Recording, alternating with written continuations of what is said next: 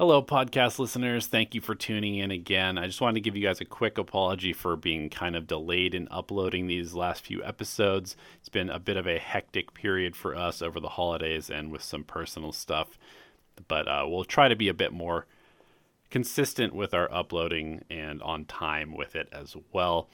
Thanks, as always, to our patrons for supporting us and for providing us with most of our great questions during these shows. And thank you to the listeners for tuning in every single week. Like I said, we'll try and be a bit more consistent with these uploads. And so I hope you enjoy this episode, which is 59. Jenkins did this one by himself over the Christmas holidays. And let's get right into the episode. Okay, let's begin.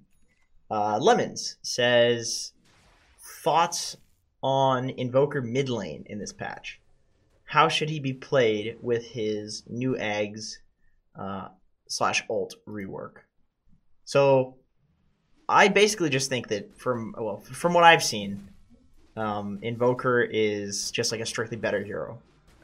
I don't think you should play it any differently. I don't think that Quas Exhort is any good for the same reasons it was bad in the last patch.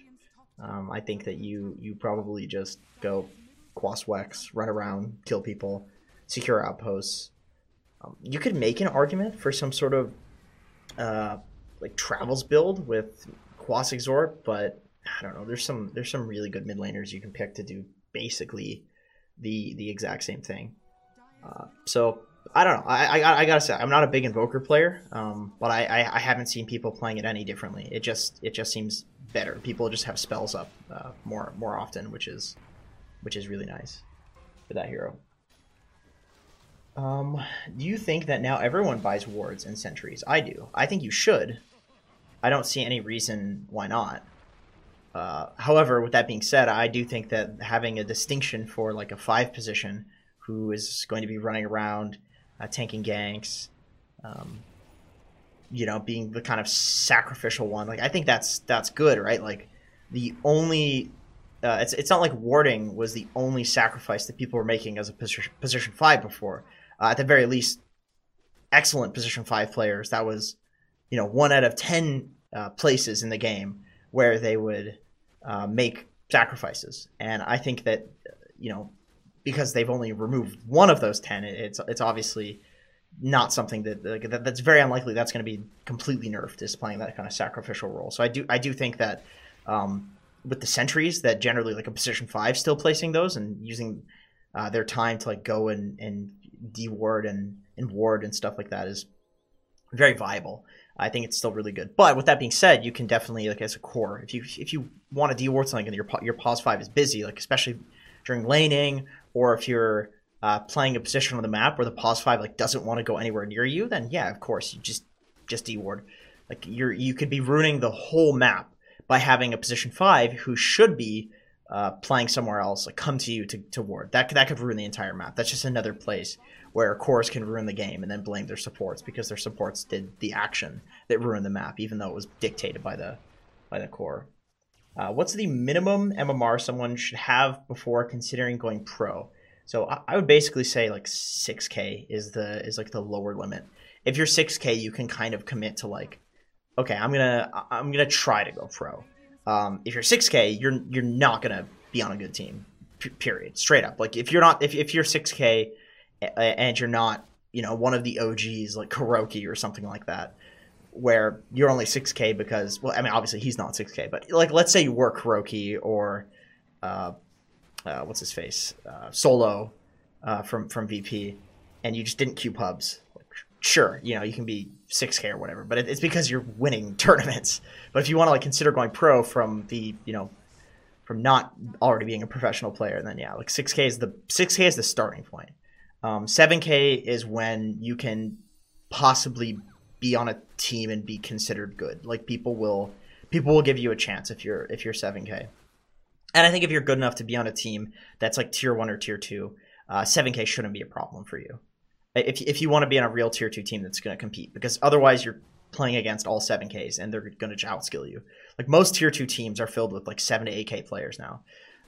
Probably closer to 8K. It's like 7.2K to 7. It's usually like it's not like just 7K players where you're just over the limit a little bit. It's usually people that are like somewhere in the middle. Let's see. Okay. I'm gonna get back to the Patreon questions. December 20th. It keeps popping me down. Go to Pro Tracker. Apple cider or eggnog? I'm gonna be totally honest with you. This might piss some people off, but I don't like either. What if you're high MMR but extremely young? That's different. Like if you're 16 and you're 7K, then or even if you're like 15, 16 and you're like 6K and rising, then it's definitely like a very good consideration to possibly try to go pro. Once again, I still think it's a bottom line. Just because you're young and you're 6K, like there's plenty of young 6K players. Like Dota's kind of changing. I don't know if people are just noticing it more now. People are using their mics more, but I have noticed that it seems like in games there's a lot more girls that are in like 6 to 7K. There are a lot more younger people in like 6 to 7K. There's a lot of these like demographics that weren't really represented before, and it seems like for whatever reason they are probably not as much as you'd hope, especially with like the young people. It's like, girls or no girls, guys or no guys. Like if we don't get young people playing Dota, it's gonna die. So young people are pretty important. But I think it's to the point where there are, it's not just Sumail. There's quite a few young players that I know and female players. So it's not really as special as it once was to be like, oh, I'm the one young player or I'm the one female player on the server. It's like, well, okay, there's plenty of female players now, so that's not really a huge selling point like it was before. And I'm glad about that. Like I think that's the way it should be. It shouldn't be a selling point, especially with the female thing. It shouldn't be a selling point to be female. It's like they're obviously just as capable. So why would it be a selling point? Okay, let's. So yeah, I'm not a huge fan of apple cider eggnog for whatever reason. I would probably say, well, actually, they're both alcoholic, aren't they? Eggnog is more Christmassy. I would go with eggnog. I think any alcohol that's based on something that's like dairy is interesting. It's not your typical just distilled like vegetable and coming up with like a vodka or some hard liquor. It's interesting. I mean, cider's not bad though. All right. Arboreal Phoenix says, what are some of the strategies to take down the enemy's offlane tier 1 tower after the 15-minute mark? I found in most of my games, if the tower wasn't taken during the laning stage, it's almost impossible to take if the enemies took your safe lane tier 1 tower. It's pretty hard. With their tier 1 still there, I feel like they only outpost in that area because they have 3 to 4 heroes showing up to defend it. I've tried split pushing. I'm so far away. Enemies show up. I get to push. Any thoughts or suggestions would be appreciated. Basically, this is why people just relentlessly defend these tier 1 towers in competitive matches.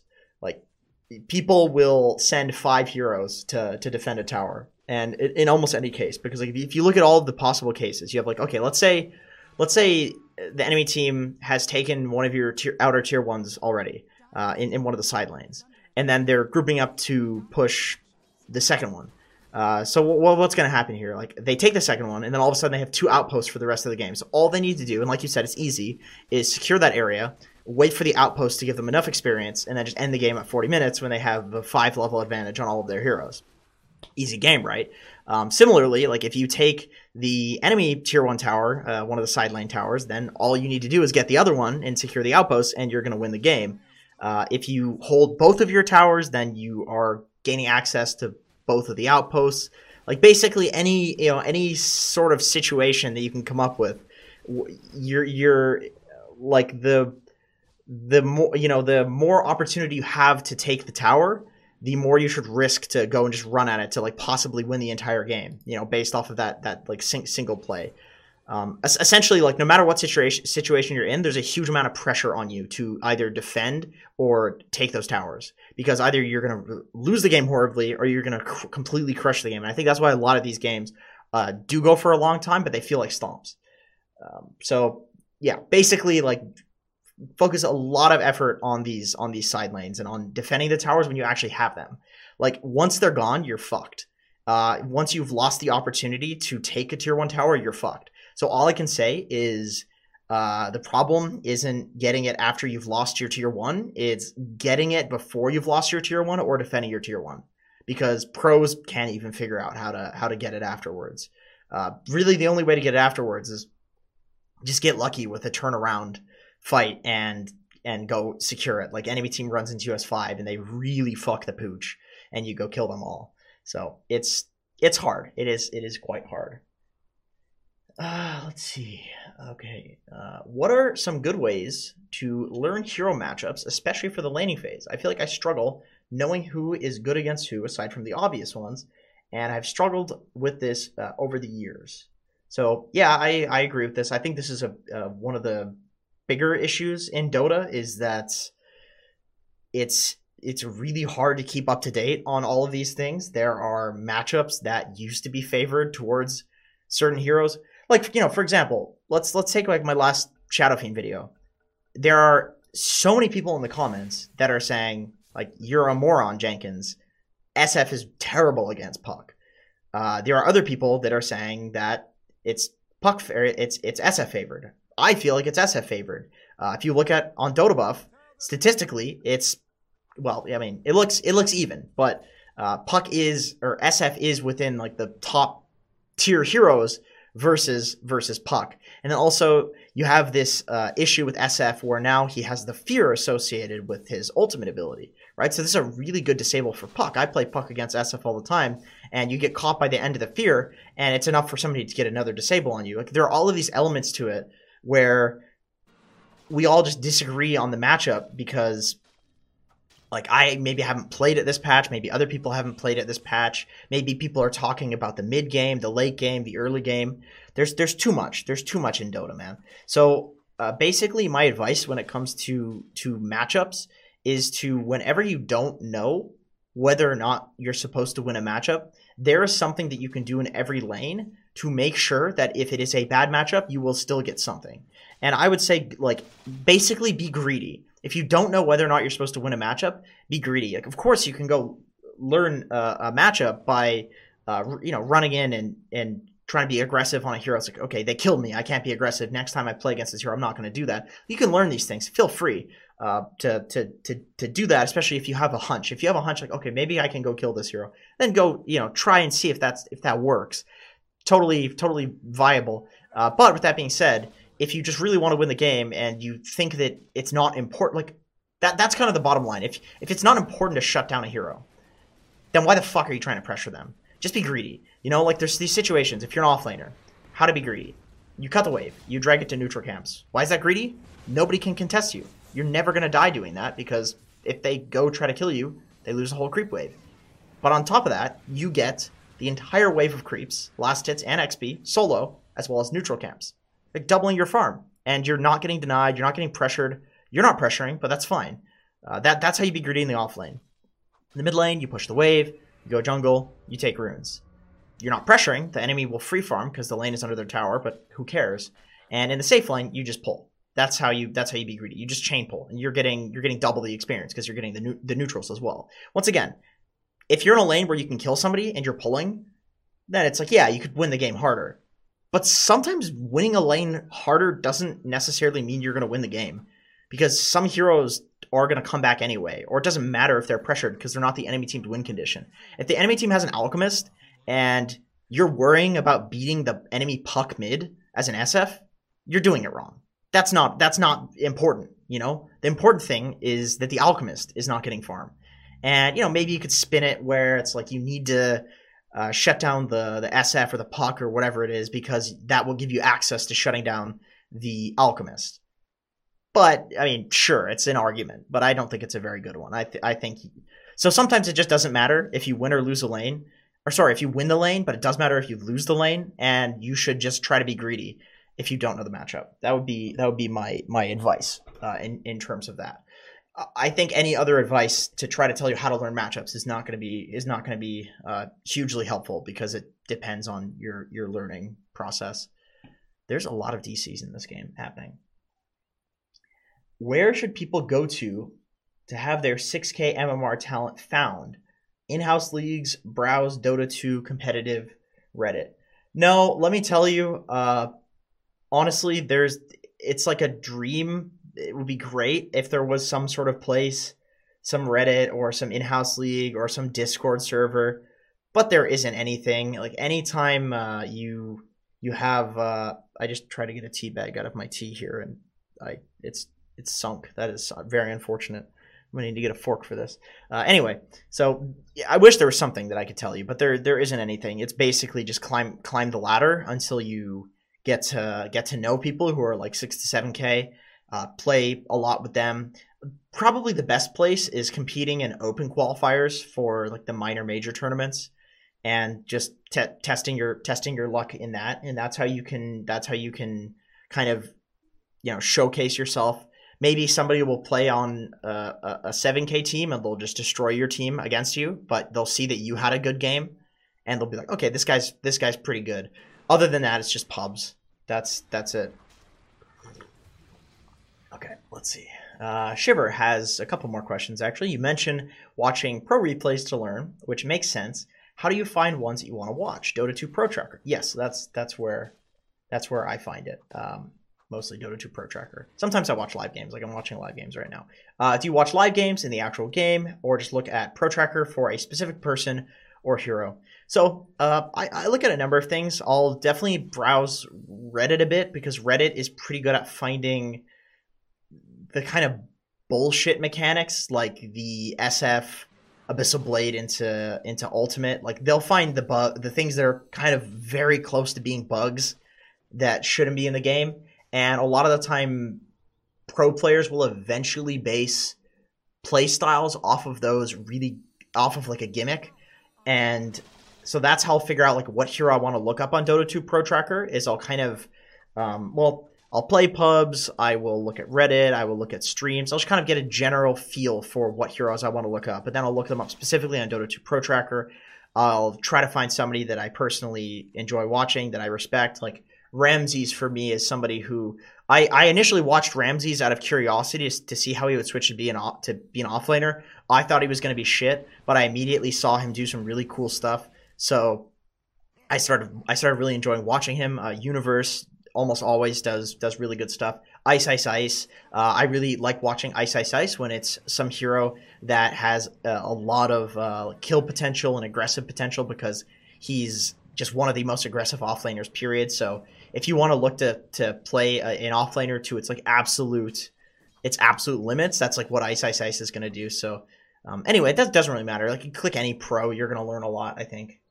Did Ramses improved for playing offlaner?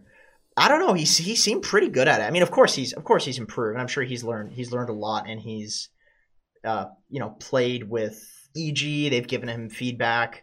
He's been watching his own games and probably studying other people's replays and everything. So I'm sure he's gotten better. But when I first saw Ramses playing the offlane, there are some people, like sometimes they'll play a role, like they'll play carry, and then they'll be good at offlane because they see what offlaners are doing against them. Like they know what's annoying because they're a carry player.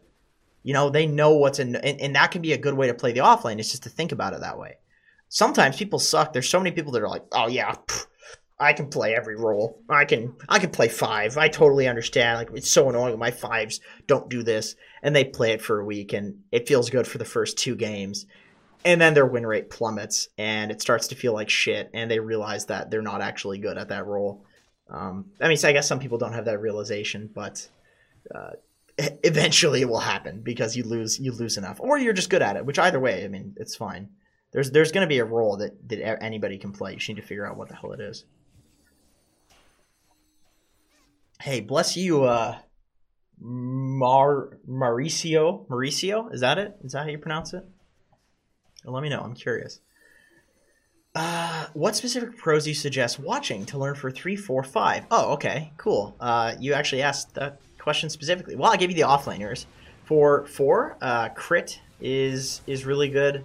For 5, like No Tail, Fly. I'm trying to think. Position 4. Schofield. Schofield plays a really good position 4. You just go to Dota 2 Pro Tracker and go through the list. You'll find somebody that you like. Just like watch one game. If you kind of find that they're doing stuff that you probably wouldn't do, then maybe watch somebody else. I would say find somebody that seems to have your playstyle. I think one of the I was watching a podcast last night with Kevin O'Leary and Mike Rowe. That's the guy from Dirty Jobs. If you guys have the Discovery Channel, I think that's in like 200 countries or something. He said so. You guys probably know Dirty Jobs. Anyway, he was saying that. Where was I? Fuck, what was I saying? Oh God, I lost it. Oh right, okay, I remember. So he was saying that they were both saying that you shouldn't try to change your personality to achieve something else. Like somebody was asking, like, okay, I'm not cutthroat and ruthless, and just can I be in business without being that way? Because I've heard Jeff Bezos is like this, et cetera, et cetera. And they were saying, like, no, you can't change your personality. It's as much as you want to, it's not going to happen. You need to have some like massive paradigm shift level of shit happen in your life for your personality to actually change. So, and bringing that back to Dota, I think it's really important to try to find heroes and try to find things that you really enjoy doing and that you're naturally good at, and within that limit, obviously get better at that and try to push that to its limits. But don't try to play like somebody else. Don't try to be somebody else, because it's not going to work. It's not realistic.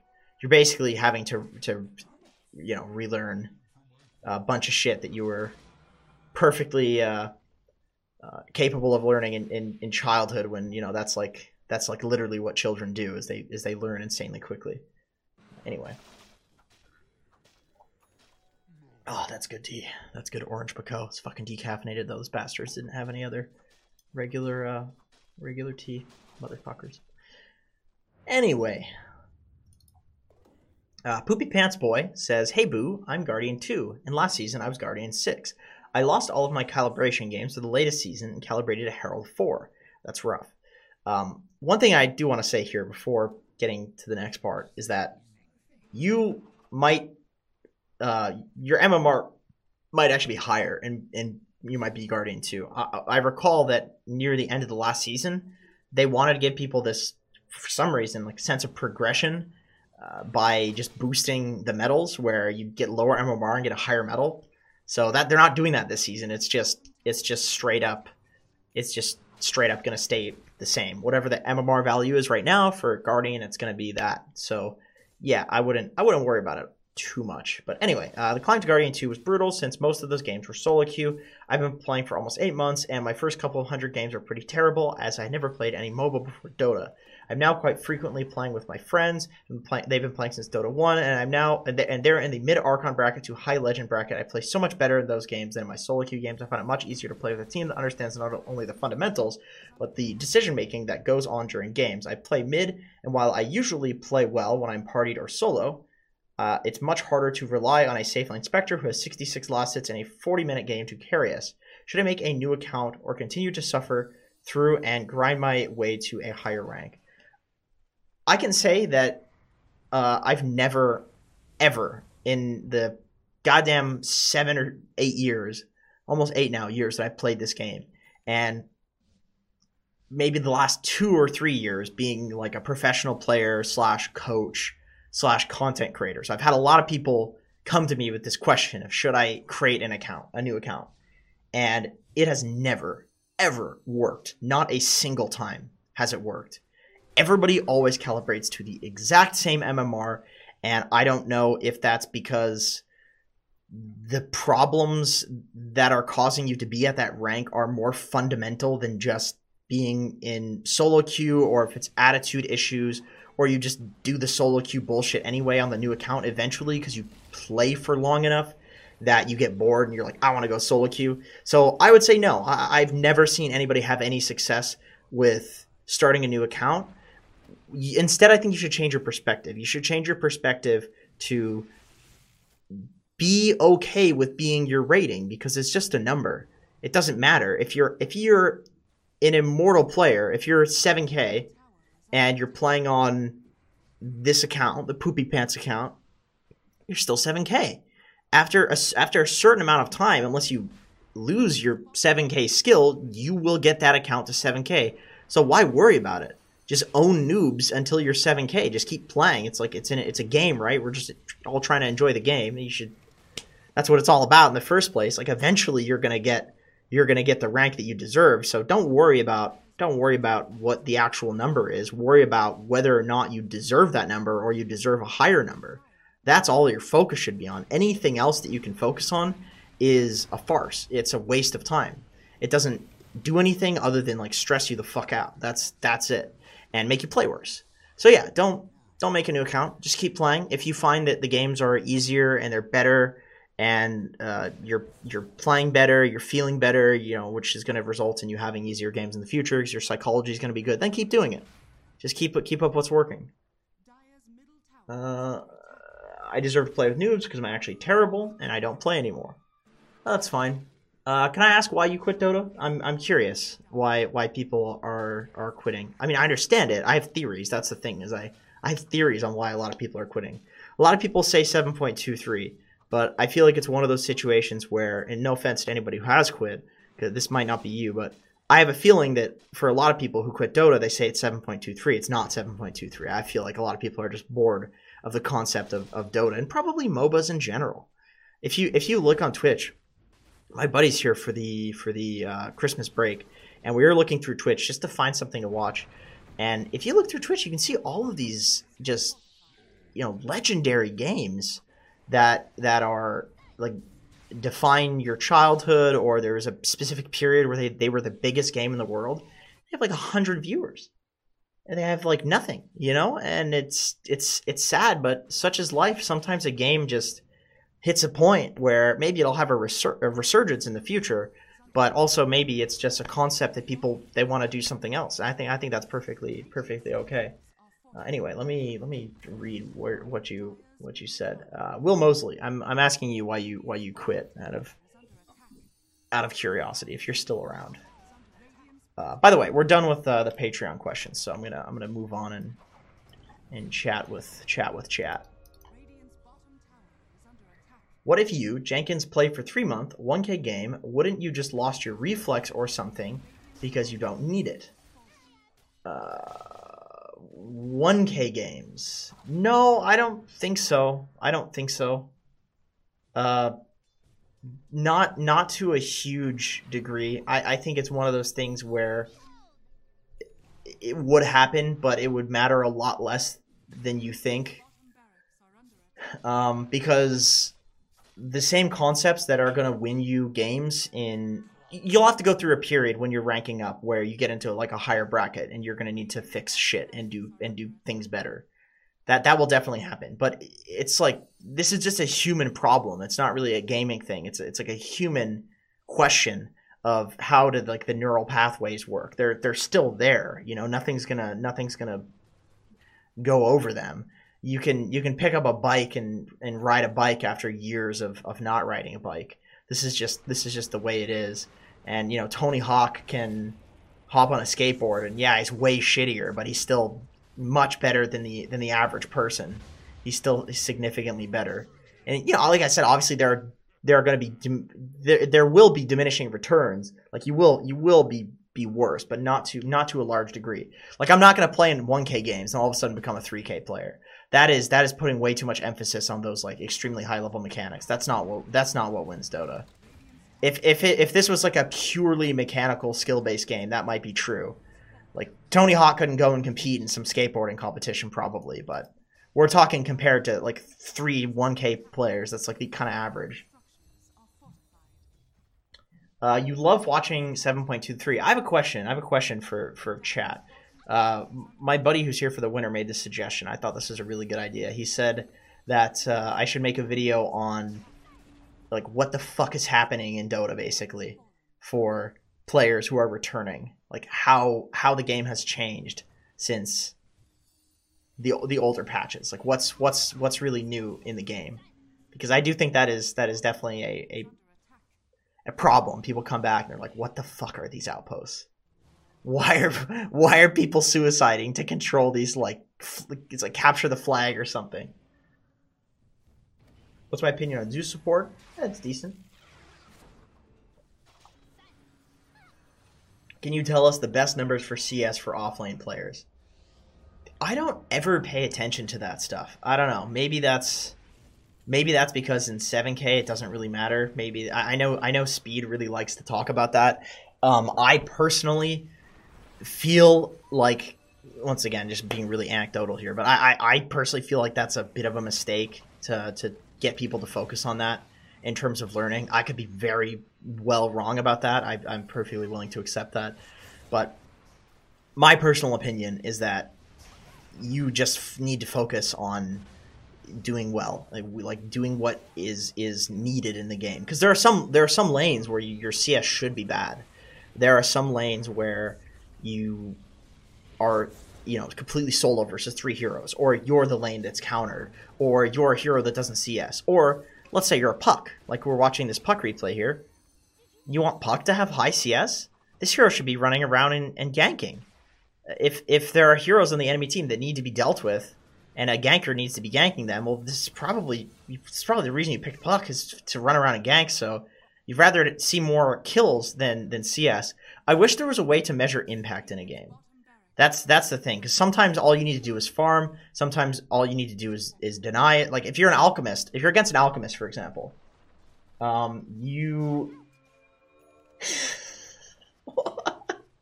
sweaty Egyptian scrotum. Oh my god. See, here's the thing: is Donnie's not here, and I'm just extremely immature, so I just find this very funny. Pakistani body odor.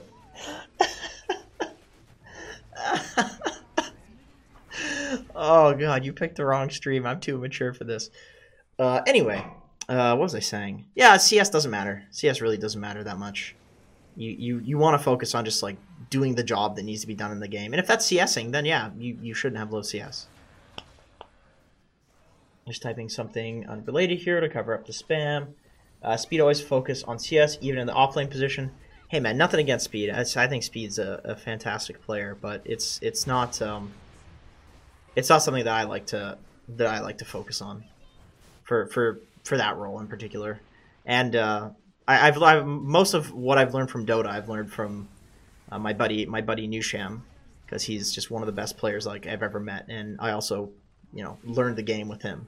So we've talked a lot about this, and I know he's very valiantly against counting CS because he thinks that it's a distraction. It distracts people from the real issues. So people will stagnate at like 3K MMR, and they'll just be like, oh, it's because my CSing sucks. When really the problem is something that's much more fundamental. And sometimes it's so fundamental that it's hard to admit. Sometimes the problem is you're not good at accepting criticism. Sometimes the problem is that you're too stubborn in your ideas. Sometimes the problem is that you're not thinking about the game. You're playing on autopilot. And I definitely agree with Nusham. I think the CSing thing and the focus on that is something that takes away from real problems that are going to cause a lot more issues. Not only in Dota, honestly. Not to be one of those super philosophical, oh, Dota is life, but I think it is something that can definitely be related to issues that are outside of Dota. Do you think that learning from videos and guides actually helps or damages your ability to get better? Because I feel like it restrains my ability to think outside the box. It's a good question. That's a really good question. I can say I personally don't watch guides at all on Dota. If I do watch them, it's for entertainment. I'm watching somebody like Bowie just because like I want to watch Dota, or it's honestly almost always entertainment. So, but I do watch streams. I do watch streams to see what people are doing and get an idea.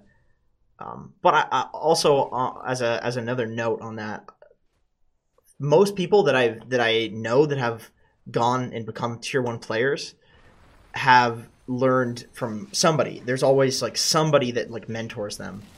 And I think that content and streamers and all of these things can emulate that to some degree. Look how little damage this puck is doing with this stupid build. I fucking hate this build. Anyway, yeah, there's some mentoring that almost always happens, and this is such a useless, shitty puck build, man. Why do people do this? And I think that videos can emulate that. So yeah, I do think they're good. I do genuinely think they're good. I'm not just saying that because I have a Dota channel. Honestly, I'm at the point with Dota where I'm like, I'm not checked out of Dota, but I have internalized and accepted that the game might be dead. Well, I mean, obviously it's not dead, but it might die in the next few years. Valve might tremendously fuck up. Artifact happened. Basically, it's to the point where it's like if Dota goes, I'm willing to accept it. I've gone over the grieving period, I should say, and griefing period of admitting that something is dead, possibly. What was the question even again? I don't remember why I was even talking about that. What puck build would you recommend? Oh, I remember. We were talking about watching other content creators. I don't know how I got to Dota being dead. This is why Donnie needs to be here. I should go on these fucking massive tangents. You wasted $20 on Artifact. Yeah, that's what I mean about Dota potentially dying. Is that I think that it's fully within the realm of possibility for maybe people are just bored. Maybe Valve fucks up. Who knows? If it happens, it happens. We'll all go find another game that we'll enjoy, I'm sure. And then we might come back to Dota eventually. That's just like the life cycle of games or anything. Do you think that queuing just one role as much as possible to improve faster in that given role? Anecdotally, it's helped me gain hecka MMR. Yes, I do think that is the best way. Once again, also anecdotally, I have seen a lot of people gain a lot of MMR doing that. So it does work. It does work. And I think there's a lot of good reasons for that. I think that it lets you focus in a game that's otherwise very convoluted. It lets you really hone in instead of just kind of learning the base level for everything. You can do the really, really good nuanced shit, and that's what wins you games. And you're never going to get to that level of nuance in Dota 2 without focusing, at least on a role or heroes or whatever. Could you go into depth why Pango is so low on your tier list videos and when to not pick Pango? His laning really sucks. That's one problem. He's one of these heroes that is almost entirely skill based. He's like the new kind of Pudge, if Pudge was still like a skill based hero, but really not Pudge. It's just this big fatso who runs into fights and is tanky. But Pango is like super skill based. So as you can see with this guy, he's doing insane shit. So I think Pango's good. I do think Pango's good. I probably underrate it. There's a lot of heroes. I know I'm not supposed to say this as a content creator. It's probably better to. I remember Grant said that one of the biggest changes in the way that he casted was that he would just say shit. He wouldn't care if he was right or wrong. He would just say shit, and that's what Kyle does because it creates more of it's more entertaining. But for me, it's like, I mean, I'd rather just say the truth. I don't think that my tier lists are something you should follow without taking it with a grain of salt. Like, Pango's low on that list basically because I don't play a lot of Pango, so I don't really 100% know the strengths of the hero, to be completely frank. Never stop making content even if Dota dies. I appreciate that. I really do appreciate that. Also, hi David. Hi Big D. I was gonna say hello to you after I finished a thought, but then I forgot about it. Has removal of the bottom shrines changed how you prioritize objectives on both sides? Well, I'm a dumbass, so I haven't changed the way that I've played, but I can tell you I have felt it now. It does really feel like if you are in the Radiant jungle as Dire, you could just never leave, and there's no threat that will ever have to make you leave that area, and it's way easier to like defend your own jungle. But with that being said, like Dire is fully capable of taking that jungle, and Radiant is fully capable of taking that jungle. And taking either jungle has about the same value, especially because the outposts are so important that you want to take the side lanes anyway. So it's not like it's balanced towards one side of the map. I'm sure it is, but not to a huge degree. At least it doesn't feel like it is. It just feels like whoever has control of that area. I guess that's the answer to the question. It makes it easier to secure control of that area. because there's no way for either team to get there. Well, you can go to like where they're like if you're Radiant, you can go to the Dire triangle and secure that area because there's no shrine there. And for Dire, it's like the Radiant jungle, you know. So that's just like a consideration you have to make when moving around the map. Is like, is there a shrine there? Predictions for TI winner if it happened right now. Fucking OG, dude. VG is not paying emphasis on capturing both 10 minutes outposts. Is denying that 10 XP at 10 minutes not important. I have been thinking maybe with how they've changed it to just like they've nerfed it so many times that maybe the outposts aren't as valuable as people think. It's like it seems like they're more balancing the outposts to be just as important as the towers. That's at least how I felt at the start of the patch, like the outposts were significantly more important than defending or taking the mid tower. But now I think if you're trading like both outposts for the enemy mid tower, that might be fine. But they still have this about the same value as the towers, if you know what I mean, depending on the game. And I think that's a way more balanced state for Dota to be in. Hey, Jenkins, would you watch a game of mine now? Like right now? Well, not right now. No. I guess that's my answer. I have to go after this. I'm sorry. EG would win easy, maybe. Preferred build on Lone Druid. That's a hard one. Probably, I really like the Mask of Madness and the Basher. I think that bear with the Basher is like impossible to deal with. I think it's really annoying. I think going like AC Mjolnir, that sort of thing. SFOD mid counters.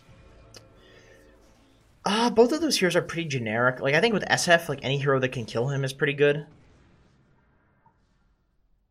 Heroes with like really high base damage and lane pressure, like Tiny is a really good hero against SF. TA obviously. Heroes that can like just tank raises. Pudge is actually a decent counter because Pudge will like never die to an SF.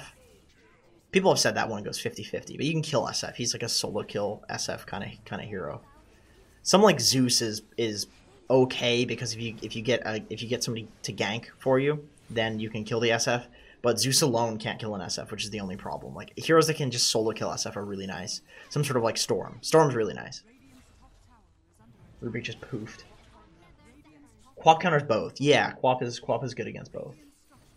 Because she can just pressure both of them out of the lane, and they both have to kind of sit in the lane for quite some time before they can go jungle. Is Drow still top tier? Yes. Best PL counter for position 1. I was trying to think about that the other day. I don't think there is a great PL counter. It's like Tiny. That's about it. Alright. Let's see how long I've been going for. I think I'm going to call it there. It's been quite some time. Thank you for watching. I appreciate all of you.